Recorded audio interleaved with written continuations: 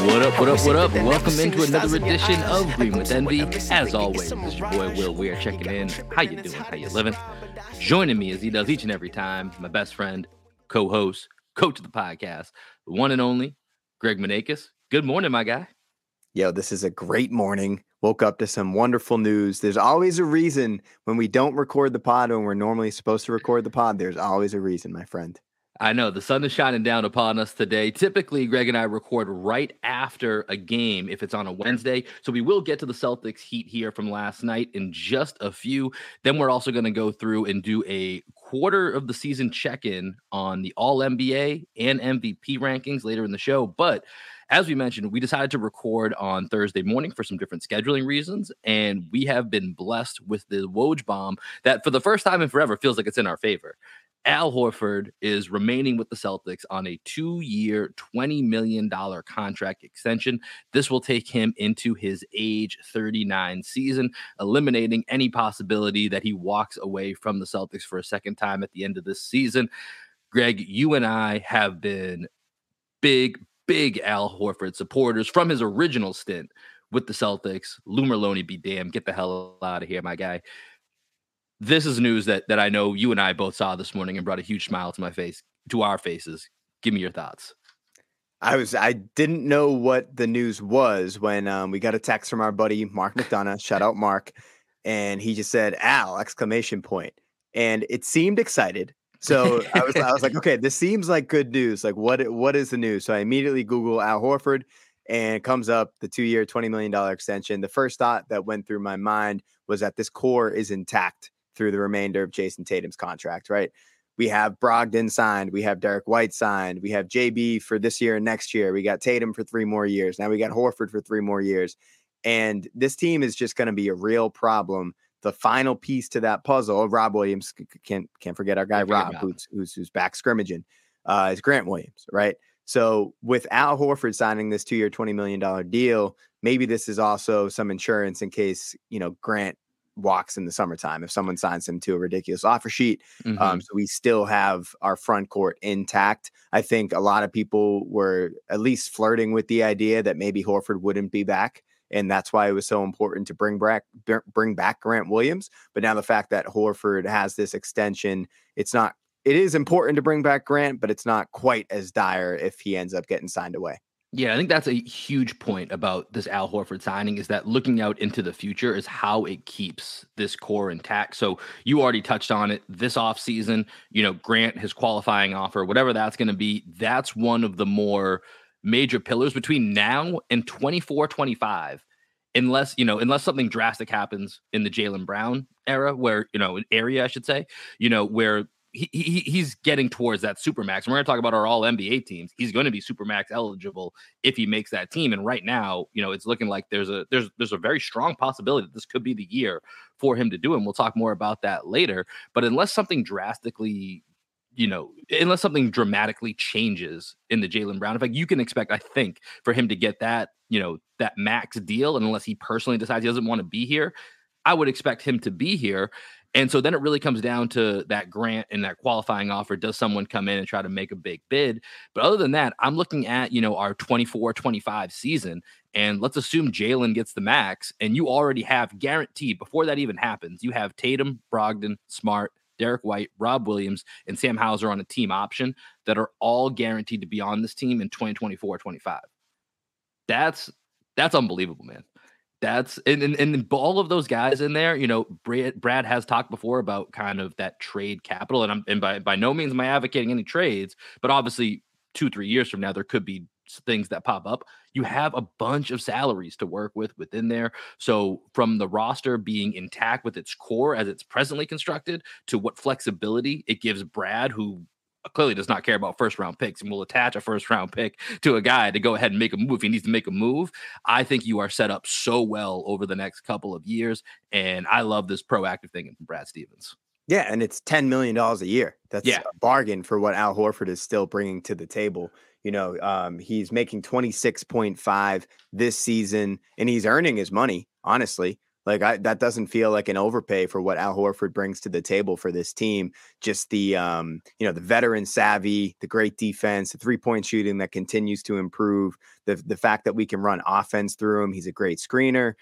He's just a staple to this team, and you would expect Rob Williams eventually to take over that starting role and Horford maybe to slide into a bench role, maybe in the final season of that extension. Mhm. But for now, Al Horford at $10 million a year is one of the best contracts in the entire league if he's able to produce at the level that he's currently producing. So I'm absolutely stoked, man. I think Al deserves it.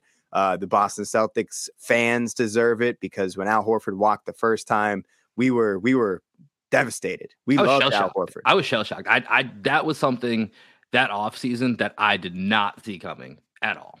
Mm-hmm.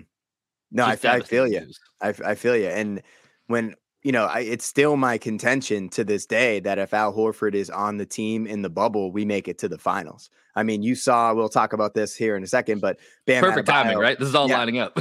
yeah, Bam Adebayo, he kind of gave it to Al last night. But 2 years ago in the bubble, Bam didn't have the bag that he has now, and we were, going to war with Daniel Tice. Daniel Tice was our main center on that team. And if Al Horford is on that team, I still contend we're in the finals, in the bubble season. So Yeah. I'm super excited for Al. I'm very happy that he's back on the squad. And let's keep this ball rolling, dude. Let's keep it rolling here. Shout out to Al Horford. The grill stays open 2 years, $20 million. Congratulations. With that, well, that was, this completely threw off what we had planned in our pre-show prep. We had it all lined up, what we were going to go through. But for now, let's get back on track here, Greg, and let's cue up a morning box score. All right, so as we do every time we record after a Celtics game, we will give you the morning box score breakdown. Last night, Boston Celtics 134, Miami Heat 121 without Jimmy Butler. For the Heat, Max Strus 23 points on 5 of 10 from 3. Bam Adebayo 23 points, 6 rebounds, 5 assists, 5 turnovers. Tyler Hero 22 points, 6 rebounds, and 9 assists. But let's be real, we know where the story lies. Last night, Jason Tatum was in fuego. 49 points, 8 of 12 from three-point range, 11 of 12 from the free throw line, and just the flex, 11 rebounds, 3 assists, and 2 steals. His partner in crime, the best duo in the NBA, Jaylen Brown, also had 26 points, 10 of 18 from the field, 7 rebounds, 5 assists, did have 6 turnovers. We'll touch on that a little bit here. Malcolm Brogdon, off the bench, potential 6th man of the year candidate, 21 points, 6 rebounds, 5 of 7 from 3. Celtics go +9 for the night on rebounds, +7 on assists. They bring home the win in what will be a rematch of the Eastern Conference Finals again on Friday night, which we will talk about here, which we are going to be back. Quick plug, back on playback. For those of you that have been following us here with our journey here with Green with Envy, did it all throughout the playoffs last year. We are going to be back on playback, throwing a watch party for the game on Friday. We will tweet out more information, so make sure you're following us at Green Envy Pod, but we hope that you can join us. Greg, last night, the story's Jason Tatum, so I'm not even going to beat around the bush and say let's start someplace else. We have definitely a few things that we can get into, but it's the Jason Tatum show. Yeah, it's his league now. It really is, man. There's just not many guys out there that can do anything with Tatum. And, I know Lowry's getting up there in age, right? But just seeing Kyle Lowry, who in the past has been able to get up underneath Jason Tatum and kind of give him some trouble if Lowry gets switched on to him. Tatum just can't be guarded by guys like that anymore. I don't know if you saw that clip, the Barstool clip of Pat Bev talking about how he likes. Dude, our brains work so aligned. I was debating. I was like, I really don't want to bring up Barstool, but I did see that clip of Pat Bev talking crap, and yeah, it fits in perfectly with what you're saying. Yeah. So Pat Bev, if you missed it, basically says he likes guarding guys like Jason Tatum because Jason Tatum's a rhythm player and he likes getting rhythm players out of their rhythm. And it's just such a Pat Bev thing to say. But Kyle Lowry is very similar. These smaller guys that can get up underneath a bigger guy and give them issues. Now Jason Tatum looks at a Kyle Lowry and he's like, bro, good luck. There's just nothing that you can do with me now. And so I watched the game on replay. I had a studio session last night for Black Sheep. So I didn't catch it live, but what was going through your mind as you were watching it live? Because I knew what the end result was going to be. I saw Jason Tatum had 49 points. So as you're watching it live, what are you thinking? It's one of those nights. And we've seen it with Jason Tatum, where there's just some of these nights where he's in his bag early and often. And it's just like there's nothing you can do. I mean, I tweeted out at one point, I think he had maybe 27 at halftime or 25, something around that at halftime. It was like 50 feels inevitable. This just feels like one of those Jason Tatum games that you're not going to be able to do anything. And, it was off by 1 point. Didn't quite get there. He was hunting for it on that last step back three he took on the wing towards the end of the game and almost got it with the barrage of technical fouls. But, this just felt like one of those nights where there's nothing you can do, whether you want to play a zone, whether you want to try and double team him. Jason Tatum has the answer. To your point, the evolution of Jason Tatum is here. And actually, to that Pat Bev point, to be somewhat fair about Jason Tatum being a rhythm player, I think maybe you could have said that, a couple of years ago, like, oh, don't let him get in that rhythm, disrupt that rhythm. He doesn't need a rhythm. He creates his own rhythm at this point. Like, doesn't matter what you want to do. And certainly putting Udonis Haslem on Jason Tatum on the wing is not what you want to do, Miami Heat. Just that was an interesting wrinkle for them throwing Udonis Haslem in there for basically the first time all season. But, it was, and we're going to talk a little bit about this when we get to the All NBA and MVP discussions.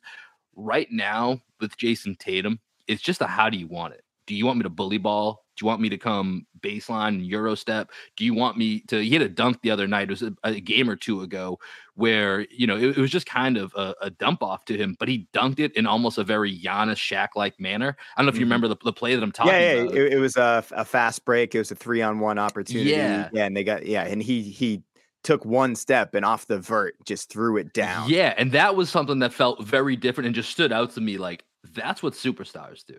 That's the don't play with me. You I'm gonna get buckets. Don't you dare. It's insulting. You just gave me this easy bucket, and I'm gonna throw it in your face.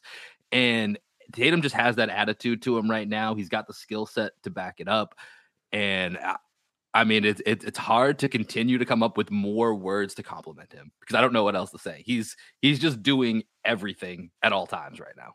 Yeah, a couple moments that stood out to me last night for Tatum on my rewatch. Well, obviously, it's one of those nights, right, where he's absolutely cooking from three. As you say, he was 8 for 12 from three, just en fuego, pull up threes, step back threes. How do you want it? As Catch you said, and shoot threes, whatever you need. He does everything now. One of my favorite things is Tatum when he sets those screens and then pops out of those screens, either rolling to the basket or popping out for a three. He's just so versatile now as a player. But a couple plays that stood out to me. Tatum on the fast break, he gets fouled by, I think, Tyler Hero. He goes 1-on-3, fouled by Hero, finishes through the contact, and then flexes to the crowd. And when he flexed, dude, I was like, oh my God, like Scal's right. The work in the weight room is paying off. That dude is absolutely ripped. He's huge. He's solid. You don't want to mess with Jason Tatum on a fast break. And then you mentioned his 2 steals, that one steal that he had against Kyle Lowry when Lowry tried to throw the ball to the corner and Tatum just like extendo arms, grabs that thing and then just takes off like a freaking rocket. And I'm like, oh boy. And he's low to the ground. He's got Kyle Lowry spinning in circles, running back on defense. Max Strus, who actually drew a couple of offensive fouls on Tatum in transition over the last couple of years. And in the playoffs last year, had no shot. He thought he was going to get there and he saw Tatum with his head down and he was like, I don't want any of this. He just kind of like olays him, gets out of the way. And then Tatum was kind of off balance and then finishes with some jelly off the glass. And I'm just like, whoa, this dude is an MVP. That's what I mean. And you, like you said, he's kind of off balance. He's shooting floaters at different times off the wrong foot, it feels like. So defenders can't get a read on it. He's doing it from different areas of the court where you can't predict what's coming. I mean, the evolution of Jason Tatum's game is it's miraculous to watch because I don't even know what's coming. You know how sometimes you watch a player long enough, you're like, oh, this is his spot. This is where he's going to do X, Y, or Z. I don't know what's coming because I just think Jason Tatum is he's just the way that the Celtics offense is read and reacting. He's read and reacting just like, what do I feel like doing right now? And yeah, it's impressive. Like you said, I think this is Jason Tatum's league now. We'll see. There's a couple other guys that want to stake a claim to that. We'll talk about them here in a little bit. But last night it was certainly Jason Tatum's world and just dominating the Miami Heat. But let's move on to a few other topics from this game. The Heat, I will say this. They don't die. The Heat always refuse to die. They kept hanging around this game. No Jimmy Butler for them. So they're not at full strength. And, they play zone basically the whole game, or the majority of the game. I don't want to say the whole game, but the majority of the game, they bust out that zone. And of course, if you're a Celtics fan, you already mentioned when we were talking about Al Horford, going back to not having him in the bubble series when it felt like, they busted out that zone and we turned into a St. Anne CYO team and weren't sure what to do or how to pass the ball or how to handle it by any regard. And now you look at this team, Jason Tatum was breaking the zone. I think Al Horford did a great job, while he obviously, had to deal with Bam on the other end. I think he did a great job of being the zone breaker. And Greg, I looked at some of the player prop bets before the game. I knew the Heat had been playing a lot of zone. I didn't think they played quite as much zone as they did, but saw there was a prop bet on Al Horford for 2.5 assists. Took the over on that with plus odds, beat it in the first quarter. Was feeling good. Was feeling fantastic. Dude, you got the Midas touch on your bets, bro. It's not even the Midas touch. It's just, hey, if they're going to play a lot of zone, who are going to be the main guys that are helping the Celtics get out of that zone? It's going to be Al. It's going to be Tatum, and maybe Smart, depending on the lineup. But it's mostly going to be Tatum and Al that are going to be, either at the top of the key or in the middle, getting the ball and then making smart decisions. And so I was like, you know what? This feels like a bet that's going to go well. And so I'm curious to get your thoughts on the rewatch. I told you a little bit that, obviously I said that he played 95% of their possessions in zone, which, probably wasn't too far off, but it was the majority of the game. What was your thoughts going into it, knowing that you're probably looking for, all right, how are the Celtics handling the zone now, 2 years removed from the bubble? Yeah, I think the whole point of a zone is to make teams, well, one, to break rhythm, right? So if you go man to man, you throw in a zone just as a wrinkle.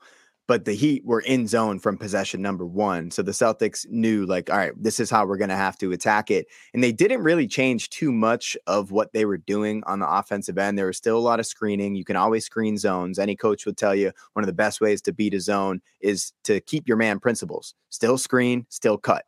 Right. And the Celtics were doing that throughout the game. The point of a zone is to get teams to kind of take those early shots. And, they're like, oh, I'm kind of wide open here on the wing. I could shoot this shot right now with 18 seconds left in the shot clock, or I could drive a gap and continue to get the team in rotation. And that's what the Celtics did for most of the night. You heard Scal a couple times kind of lament the fact that the Celtics were kind of passing the ball around the perimeter and weren't cutting enough.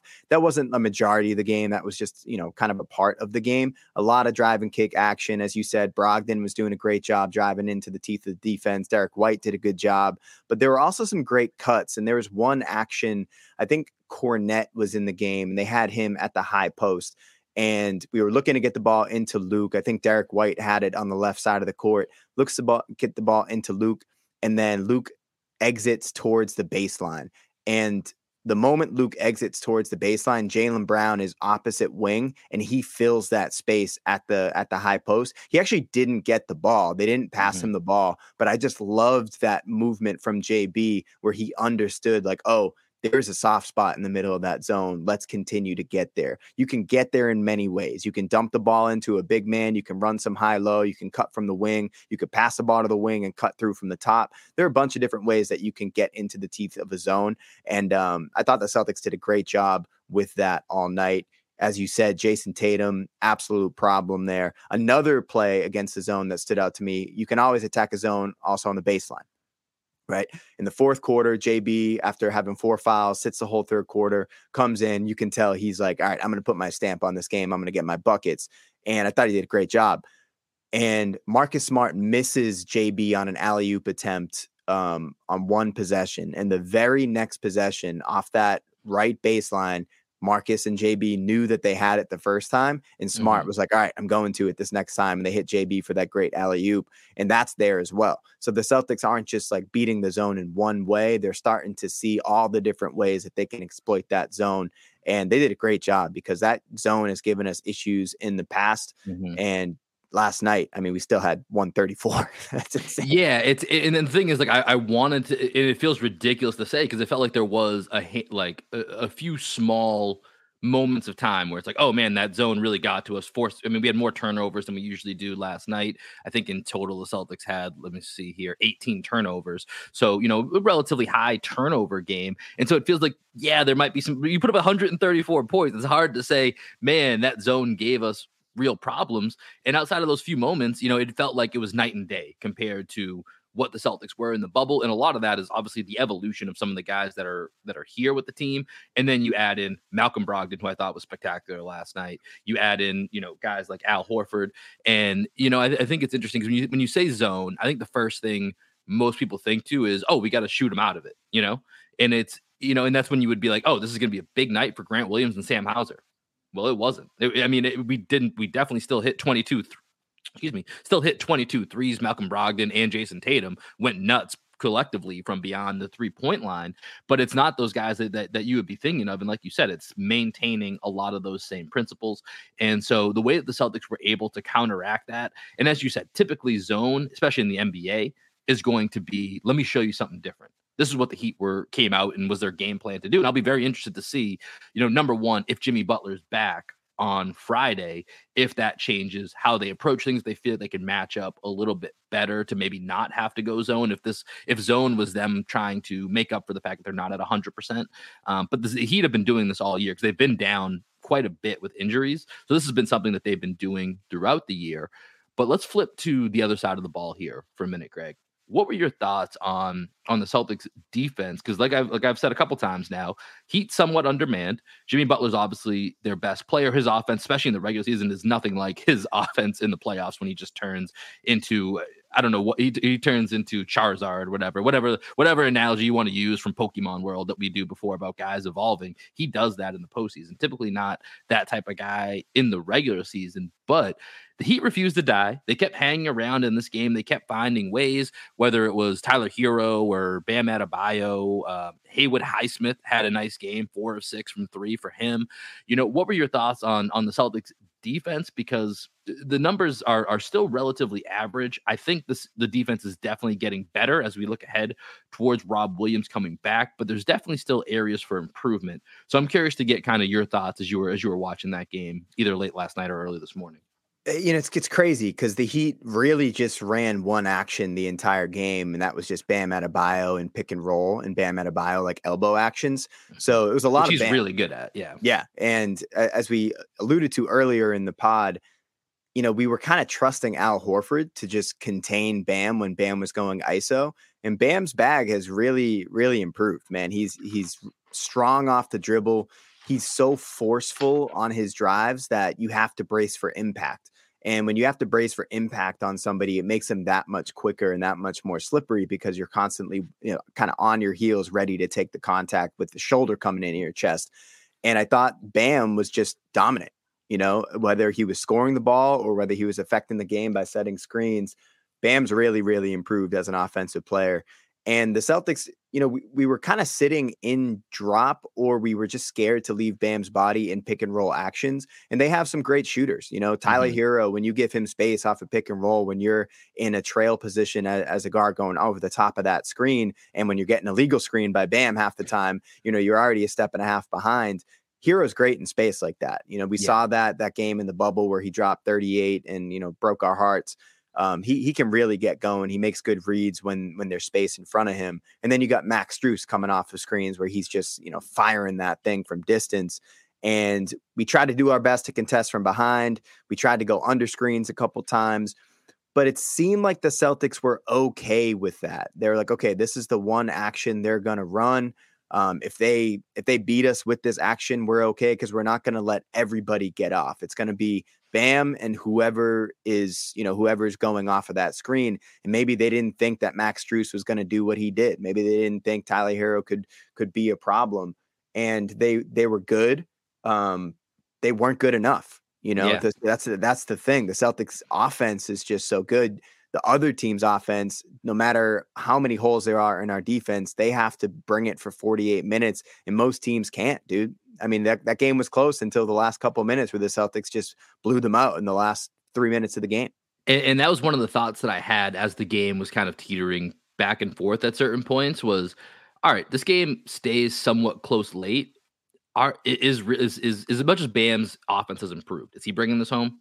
Is Tyler Hero bringing this home late against Jason Tatum, who was on one? So, I think that would stop a lot of the questions right there. But then you have Jaylen Brown, and Malcolm Brogdon was 5 of 7 from 3. Malcolm Brogdon was great in this game offensively. It's like when we get down to the end of this game, how are they going to your point, find a way to get enough buckets to win? I just don't see that happening. And so, while I think the Celtics defense can still improve, I think part of it is when your offense is this good, and this sounds like me kind of making an excuse. Sometimes it's hard to lock in as much as you probably need to when we get to the postseason, possession after possession to be that tight when, hey man, we're going to get up and run. And we never put up less than about 120 points.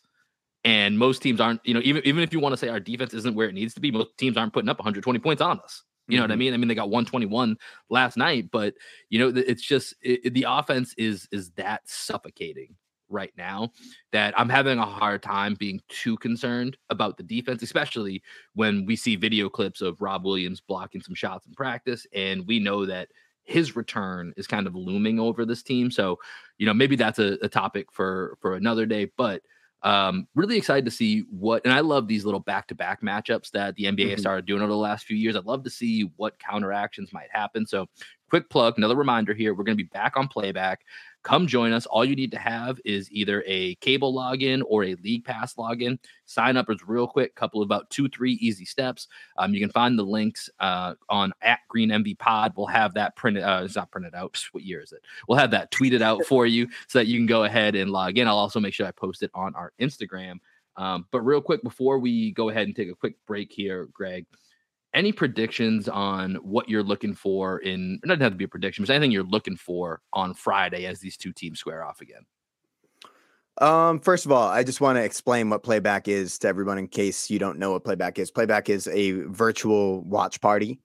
So if you've ever seen like the Manning cast on ESPN, basically it's like that, but me and Will are the Manning brothers, and we'll be there, and you can comment, you can listen to our commentation. That's not the word, but you can listen to us talk about the game, or you could listen to the national broadcast talk about the game, and you can just comment in the chat, right? So we'll interact with you. We'll give our thoughts, keep it loose, keep it light, and we just have a good time. Last year in the playoffs, we did it almost every single game. I think we had about 194 people come through. It's a really good time. Sometimes we bring in special guests. Sometimes it's just me and Will, and we'll be doing this periodically throughout the season. Make sure you're following us on Twitter @GreenMVPod so that you can get all that information that Will just referenced. And Will, to answer your question, I'm just looking to see if the Celtics can keep this up, because I think I'm going to bet the Celtics and the over, as you always do. Celtics money line and the over. My best friend, other than you, Greg, has been Celtics money line and the over. So right now, it's probably hitting about 85% of the time this year. I haven't bet it every game. I will say the one game I didn't bet it recently was the Kings game. And that's when the line got a little too high for my liking. Got a little nervous. That's the one time I did bet it. Yeah. So basically, my strategy has been if they keep it below about 225, 226, if the Celtics are putting up 120 on their own every game, that's only 105, 106 points the other team needs to put up. And if the other team's doing that, that's actually a pretty good defensive night when you think about league averages around, of where they're at right now. So that's been kind of my go-to bet. So there's a little advice for you kids. If you are placing a bet, Celtics money line and the over, we're going to take a quick break. And when we come back, talk a little all NBA, talk a little MVP. We'll be right back. Well, if you can believe it, we are roughly about a quarter of the way through the season across the NBA right now. It's so something that Greg and I have talked about doing, and I'm really excited to do. This is something that I find personally, very interesting. Celtics are 22 games into the season, 18-4, is kind of seeing how these awards, specifically, I find All NBA and MVP probably the two most interesting awards at the end of the season. And I really wanted to see how they changed throughout the year. And you look back at last year's Celtics season, right, Greg? And if you think about the first quarter of the season, I don't even know if we couldn't justify mentioning a Celtic in either of these awards. We would be the biggest homers in the world if a quarter of the way through the season last year, we were trying to make cases for anyone to be All NBA or MVP. And, and look at how dramatically that shifted by the end of the year. Jason Tatum is first team All NBA. He ends up fifth in the MVP voting. Jaylen Brown is on the fringes of it. The Celtics are a juggernaut by the time the playoffs roll around. So a lot of things can change. So this is just us trying to track kind of how everything changes throughout the season. So Let's start with all NBA, and then we'll wrap with MVP because I think all NBA is going to cover all of the candidates that we're going to have in our top 5 for MVP, and then we're going to track this midway through the season, 75% of the way through the season, and then of course end of season we'll give you our final predictions before they go live. But let's start with all NBA, Greg. And for me, when I was trying to break down, I did an initial list, just who do I know is going to be on these all NBA teams. I had 11 spots that I felt very confident that I know that these guys, and we can debate which team they go on, but I had 11 guys that through the quarterway mark, they're a lock as of right now to be on this team. Where were you at with that? Was how easy was the first set of guys that you got to? It was pretty like I think I know which 11 guys you have. That'd be a fun conversation after we go through the teams. But I think the biggest thing for me was there was like 2 spots that I think you can debate. I think the first team All NBA, I think there are 7 guys that I would say are in the running, maybe 8. And I think those are the 8 guys that we have as our top 8 in our rankings, top 50 guys. So I'm just really interested to see how you delineated those last couple of spots. Because for me, I'm just going to go ahead. I'm going to go ahead and give you my team right now. Which team are you starting with here? First team on me. Do you want to start with third team? No. Let's build up because that's where it gets really difficult. So let's start with first teams. We're probably going to have basically either the same guys or we're debating who belongs on what team. So give me your full first team. I'll give you mine, then we'll go from there. Okay, let me tell you the guys that I think 100% are on your first team. I think there's one spot that we can debate here. Steph Curry. On it. Jason Tatum. On it. Giannis. On it. Jokic. Not on it. Interesting. Okay. So the other guard that I have is Devin Booker. Ooh, love that call. He's on my second team. I'm not mad at the first team. I have Luka. So I have Steph and Luka as my backcourt. I'm assuming Luka's obviously on your second team. Yep. So I have Steph and Luka in the backcourt. You mentioned Jason Tatum. Giannis is the other guy on my for the forward spot. And then I had Embiid over Jokic, but I couldn't really fight you too much on Jokic versus Embiid. Mm-hmm. I mean, it's the same battle we've had for years. Yep. One's first, one's second. They're both going to be somewhere near the top 5. I mean, I think honestly at this point in the season, you could go either way. I mean, they're both going to be first and second team. So Jokic or Embiid, I'm fine with either of them on the first team. But you did you mention Giannis or did you not mention Giannis during the people that you thought I had as locks? No, I mentioned him. You mentioned him. Okay. Yeah. So I have Steph, Luka, JT, Giannis, Embiid. You had Steph, Booker, JT, Giannis, Jokic was what you had. Yeah. Right? And the reason why I went Jokic is they're 14-7 and the Sixers, I think they're around 500 right now. And Embiid's missed a couple games. He was very underwhelming to start the season. Jokic has been a beast. Mm-hmm. I think last year I may have made the argument for Embiid over Jokic. I also would have made the argument for Giannis over Jokic, despite Jokic having, those historic on-off numbers and all the stuff that comes with Jokic. I just think this year, he's been unbelievable, and the Nuggets are one of the best teams of basketball. So the only guy on my first team that's on a team that isn't killing it right now is Steph Curry, because I think he's been that transcendent, and the Warriors have dealt with, a storm of stuff happening around that squad, and he's kind of kept them afloat throughout that storm. So I think if this is later in the year, I'm probably having a very similar list to you. So I'd get probably too bogged down with, is your team winning? Because I like for me, that as much as how great you are individually, it needs to translate to the team in some way. And that's for me with all NBA. That's why I love all NBA. Because I think it's a combination of how great are you individually, but how great does your individualism make your team better?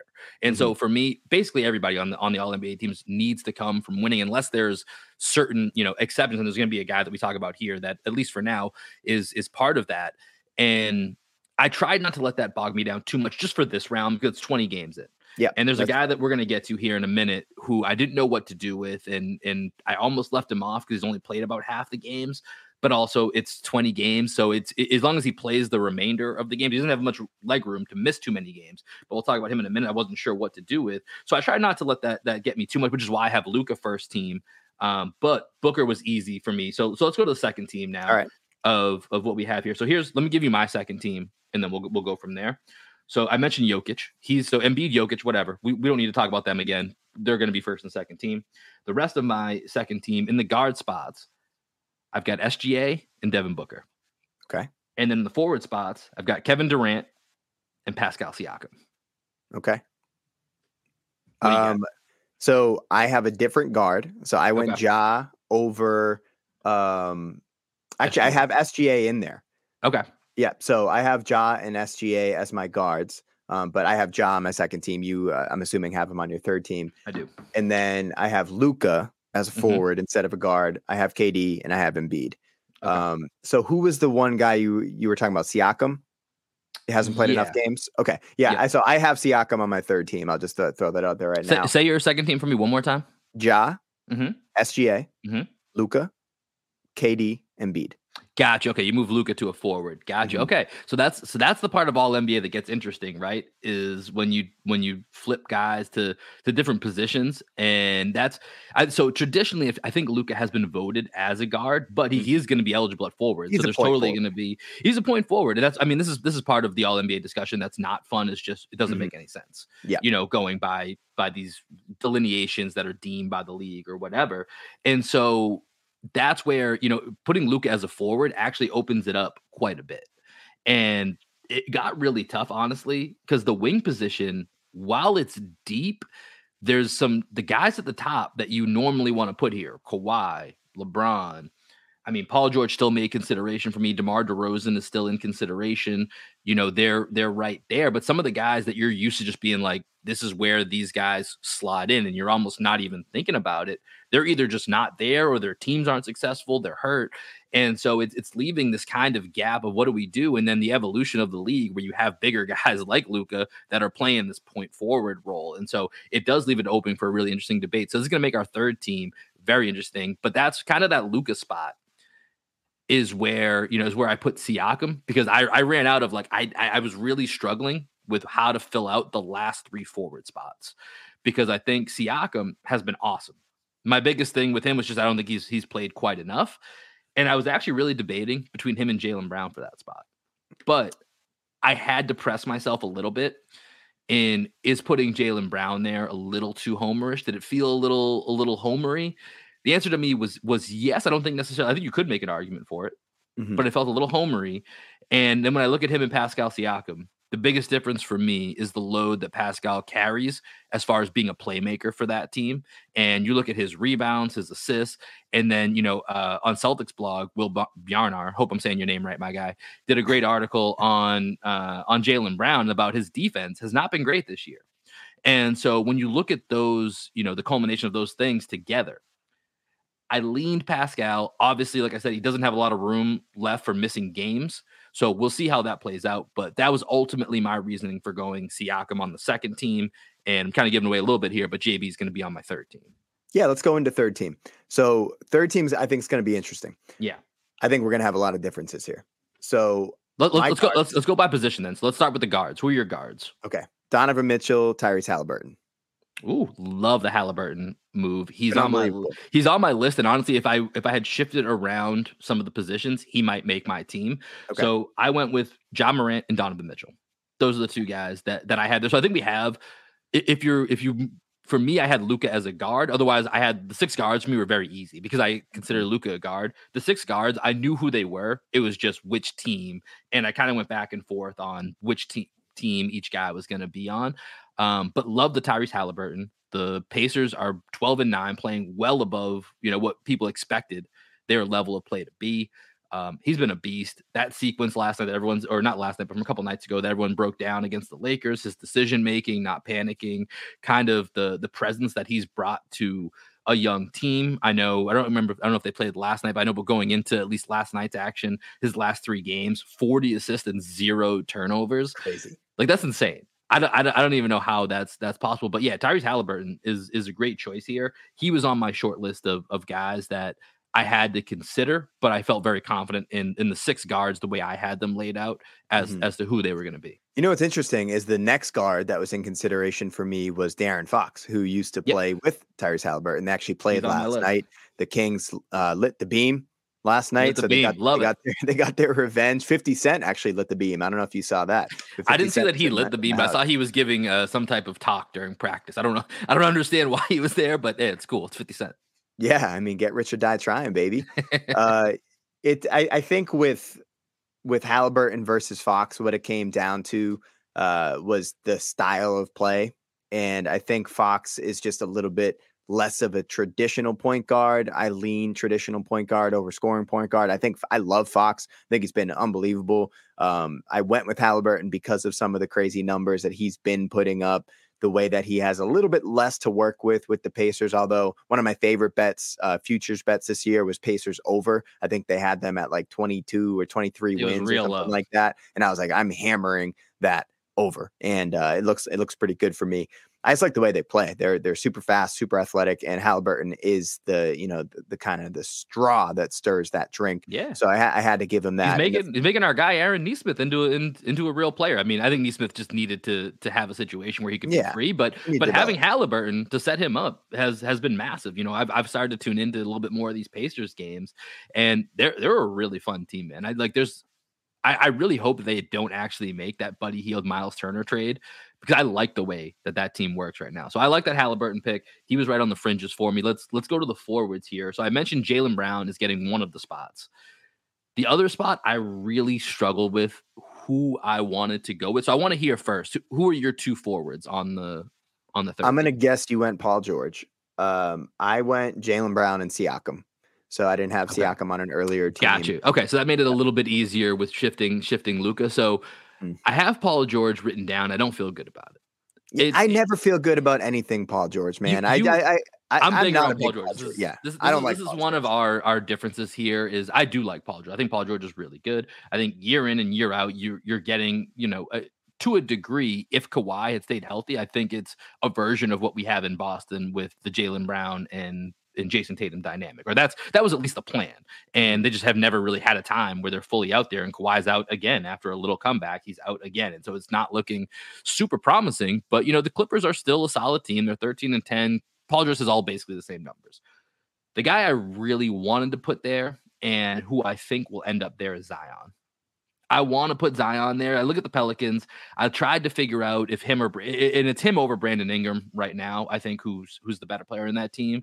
But it just feels underwhelming. And I've been trying to tune into some Pelicans games, and they've been really good, but it feels like their top end talent hasn't impressed me the way I hoped it would. And it's actually been the Herb Jones, the Alvarados, the CJ McCollums, the Trey Murphys, the guys that are a little bit lower than Zion and Ingram that I think have impressed me when I tune into their games. And it's like, okay, this team is going to be a problem, but I feel like I still need a little bit more out of Brandon Ingram and Zion. And apparently Zion had a beast of a game. Yeah, I was actually just going to say that. So I think with Zion, we have to give him time, because he hasn't played basketball in a long time. I'm sure part of the beginning of the season, just getting back in shape. He looks more explosive already. Just remembering that he can trust his body and that he can still do the things that make him great. And our guy S, he huge on the OG Anunoby Defensive Player of the Year train. He's been, he's one of the biggest Raptors fans out there. He's always talking about how great the Raptors are, how strong they are, how athletic they are. They're the deepest crop of wings in the league. And he was just like, wow, like Zion just destroyed our team last night. And that doesn't happen to the Raptors very often. OG, who's one of the strongest guys in the league, couldn't do anything with Zion last night. I was able to watch a little bit of that game this morning. And Zion, I mean, dudes are just bouncing off of him. He looks motivated again. He looks like he's cloaked in vibranium. I said that about him 2 years ago. People just bounce off him. He's 6'6", 6'7", whatever he is in the lane. I started watching that Shaq documentary on HBO Max where, they're talking about him shooting 71% in the lane. That's what Zion does, but he's 5-6 inches smaller than Shaq, and there's just no way to stop him. So I have Paul George written down, but I thought about this morning. I was taking my dog for a walk. I was like, do I really want to go with Paul George? It's just, I like Paul George. I think Paul George is good. I'm going to say Zion, even though I think he has work to do. My official quarter check-in is going to be Zion for that spot. So JB, Zion get the forward spots, and then all that's left for us here is the center spot. And I thought for me, there's really two candidates. I don't really know who to go with at this point. My two candidates that I have are Anthony Davis and Bam Adebayo. Who'd you go with? I went with AD. Okay. AD's let's go with AD. We'll keep it synchronized, because it was a little bit of the Laker bias in me. That was like, we didn't even mention LeBron. And I have a Lakers player in the All-NBA. Exactly. But he has been really good over the last, we're only talking about 20 games here. So when I say he's been really good the last 2 or 3 weeks, that actually holds, a little bit of weight here with the short time frame that we're working within. LeBron has been out of the lineup, so I didn't even, I wrote him down because his numbers are still great, but we haven't even mentioned him. This is the first time we've ever had a conversation like this, and LeBron's just an afterthought, which is wild. And so, the Lakers, I don't want to say they're turning it around, but they've been better, and his numbers have been really, really good. He stopped shooting from the outside. He's going inside more because that jump shot is just, I don't know what the hell happened to that jump shot. It is. What's good for AD though is he's back shooting in the mid 80s for free throws. So that was something over the last few years where he was in the 60s. And one of the things I always used to love about Anthony Davis was that he has a smooth stroke. It's very buttery, and he was always a knockdown free throw shooter. And for some reason, he just forgot how to shoot free throws over the last couple of years. It's very, very similar to what happened to Russell Westbrook. Westbrook early in his career was a mid 80s free throw shooter. And then all of a sudden he just couldn't hit them anymore. There was a big discussion about they changed the rules where Russ couldn't walk back to half court in the middle of his routine. And that's when it all kind of went downhill for Russ, which was really, really strange. It's something as seemingly small as that would make you a 20%. Creatures of habit, man. Yeah. 20% seems a bit extreme. we are creatures of habit, but that's like as if, was it John Wall used to put the ball around his back? For free throws. Like, imagine if they just told him he couldn't do that anymore and he dropped by 20%. Yeah. Like, I don't know. It seems hard to fathom, but you're right. That is interesting to note. So yeah, I think Anthony Davis here as the choice for third team All NBA center. I think I'm cool with that. So through the quarter mark, you and I, very similar lists as far as who's there. Anyone else that you think is, you mentioned De'Aaron Fox for guards. That was kind of just right on the edge. For me, that's Halliburton, who you had on. I did not. Is kind of right there on the edge. Anyone else that you think that we haven't mentioned that you're like, hey, by the time we get to the halfway point, I'm not going to be surprised if this guy takes somebody's spot? Nobody that we haven't mentioned. I agree with you. I think Zion, LeBron, and Fox are probably the 3 guys that aren't on my teams that were like the last cuts. I think any of those 3 guys could play their way onto onto the third team by the midpoint of this season. And then I would say, SGA has got to be able to keep it up. Halliburton's got to be able to keep it up. And then Jalen. I would say those are the 3 guys that might go out the other way. And Bam, Bam is great, as we saw last night. And over the last few games, Bam had back-to-back 30-point games for the first time in his career. And he's just really, really developing into a special offensive player, sans Jimmy Butler, who's been out pretty much the whole season. So that's another guy. So if we were doing a 4th team NBA, those guys are on it, probably along with Paul George. I like Paul George as a 4th team NBA guy, just not. He's a 4th team guy for you, just not a 3rd team. He does have quite a few 3rd teams. That's like, he's got that one 1st team that he has like 5 3rd teams. So that is kind of Paul George's bread and butter right there. But that's our first quarter check-in on the All NBA. Let's flip over to the MVP, and we can do this one a little bit quicker here, Greg. We've already touched on all of the guys that we are going to have on this list. So let's do our top 5. And you mentioned it before we even started the All NBA. I think there's probably about 8 guys that I would feel confident on this list. I think there's, probably the guys that are at the top 2, 3 that are going to have to be on this list. Maybe even 4. Really, for me, there's 4 I felt pretty secure are going to be on this list. And then it was that last 5th spot where I was like, man, I could really make an argument for about 3 to 5 guys here to get this last spot. So let's go from 5 to 1. And I'll start. Number 5 for me, the guy who dropped 51 points last night. That's Devin Booker. And by the way, that's crazy that we just talking about just last night's slate of games. Zion went nuts. JT went nuts. Booker went nuts. It's just every night there is guys going off in this new crop of NBA superstars that are on the come up. Like, I think this is the year the league is officially changing over from the old to the new. Minus Steph Curry, who we'll talk about. He's the one guy, him and Kevin Durant still kind of hanging on. Everybody else feels like it's kind of a changing of the guard. So Devin Booker for me was the guy that I went in my 5th spot. Okay, so I factored winning into this similar to how I did on NBA. So in my 5th spot, I have Curry, although you could make the argument that he is the best player in the league this year.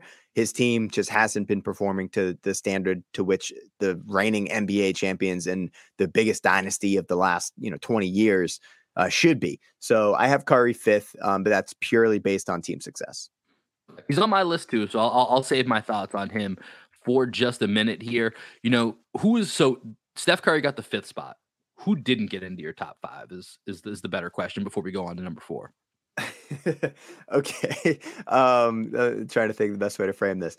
I don't know who the guys are that you would say are just on the brink of that. I'm assuming Embiid.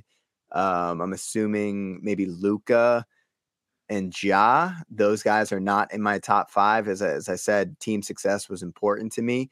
So all the guys in my top 4 are in the top 4 teams in the league. Okay, gotcha. So yeah, I think Embiid for me, Jokic, Durant, and Ja. Those were kind of the guys that didn't quite make it. You mentioned Luca. That's a great transition. He's my number 4.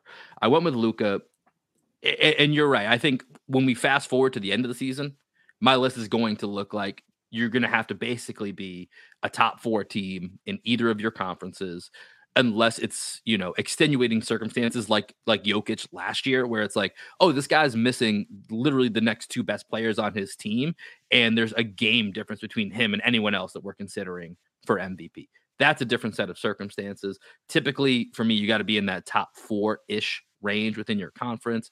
We'll see if the Mavericks get there. But Luka's numbers are just off the charts. He's unbelievable. We talked a lot about him versus JT in our last episode. So I don't need to go into it too much, but he took home the number 4 spot for me. He didn't make your list. Who's your number 4? Jokic. Okay. Yeah. So the top 4 teams in the league are the Celtics, the Bucks, the Suns, and the Nuggets. So you can assume who my top guys are. But I think Jokic has been unbelievable. I love watching that guy play. He's averaging, mid-20s, 9 rebounds, 8 assists, something like that. And he's just unstoppable when he's on the court. He has complete control of the game. As I said, he's a very limited defender, but he's solid in what he does. He can get exposed just like Luka can get exposed. I think he tries a little bit harder on defense than Luka does, though. Yeah, I think that's a fair point. And yeah, I got nothing to add to that. Jokic being in the 4 spot makes a lot of sense. And I think honestly, I know he's not going to win it, so I'm letting that kind of obstruct my view a little bit, even though it probably should, because he's been equally as awesome, if not better, and the team is better than what it was the last year or two when he won the MVP award outright.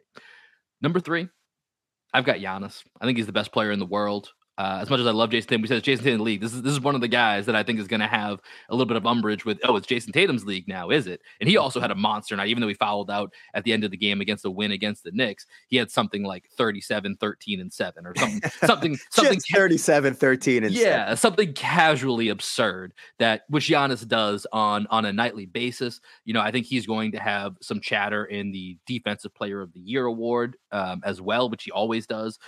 So he's just a guy that brings it on both sides of the ball. He's Giannis. He's awesome. Everybody knows his story. He's who I had at 3. Who'd you have at 3? I have Booker. Yeah, the Suns have been playing a lot better than I thought they were going to play this year. And partially it's because I was expecting a big regression from Chris Paul, who just basically hasn't played. Yeah. So Devin Booker has had to step up and fill those shoes, and he's been doing it really well. You can build an entire offense around what Devin Booker can do because he's a 3-level scorer and he can create for others. And Devin Booker tries on defense. He's not the greatest defender in the world, but he tries. That's all I ask of superstars, is that you give a legit effort on the defensive end and you can't get exposed. And, he's developed a really nice chemistry with Ayton. Ayton was also a guy that was in consideration for All-NBA for me just because of the team success with the Suns. I think he's played really well, especially after last season's debacle at the end of the season. Not sure if he's going to buy into the culture of Phoenix and everything with his beef with Monty Williams. Ayton's been great, but Booker, especially after dropping 51, I was like, it's kind of ridiculous for me to look at what Devin Booker's doing. 51 points. Maybe there's some recency bias, but the Suns are still one of the best teams in the league, and Devin Booker is the best player on that team without question. Yeah, and he's the narrative award winner, right? When it comes to Chris Paul being in and out, Cam Johnson started off looking like he was going to have a bit of a breakout year, and then he's out. Jay Crowder taking a vacation, doing whatever the hell Jay Crowder's doing. I still don't understand that whole Jay Crowder situation. It's very strange. But without, a lot of the support that he's had in the past, and they're keep trucking along, and he's the main reason why. No issue with Devin Booker in there. So that leads us to our top 2. For me, I had a guy that you had 5th. I had Steph Curry. And like I said, I did try to not let the record at the quarter mark influence me too much. If this was the end of the season, it would probably be a lot similar to yours. But when I look at Steph Curry, 31.5 points, basically 7 rebounds, 7 assists on 52, 43.5 and 90 splits while shooting 12 threes a game. Like I said, I think this is the changing of the old guard to the new guard, but the old guard, that is Steph Curry and Kevin Durant, they're still right there. I think Kevin Durant, like I said, is on the fringes of this right now with the circus that is Brooklyn. So he's got a little bit of work to do, but his season has also been ridiculous when you go look at the numbers that he's putting up. But I think with Steph, and especially if they get that bench figured out, the Warriors are going to be right there. Their starting lineup is still the best lineup in the league. By far. When you look at the numbers, it's by far the best lineup in the league.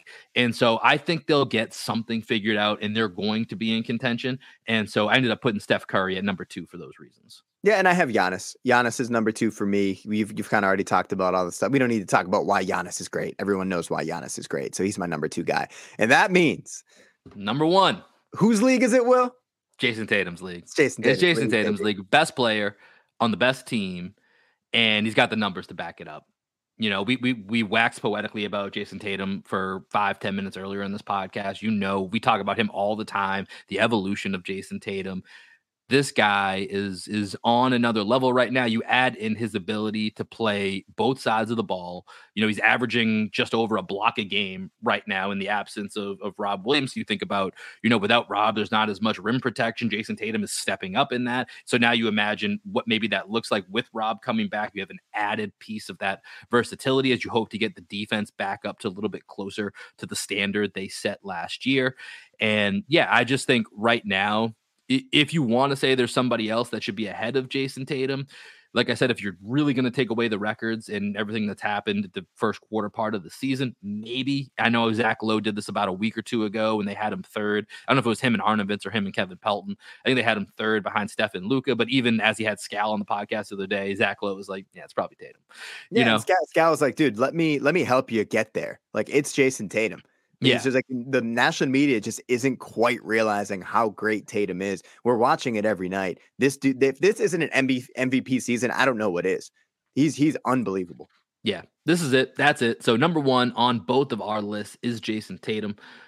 That's our quarter season check-in. It's kind of crazy that we're already a quarter of the way into the season. I can tell you right now, it's going to sneak up very quickly when we are doing the halfway mark, because that's coming a couple weeks away, about 6 weeks away or so. We're going to be doing the halfway mark here again. So we will check back in at the midpoint for our all NBA and MVP.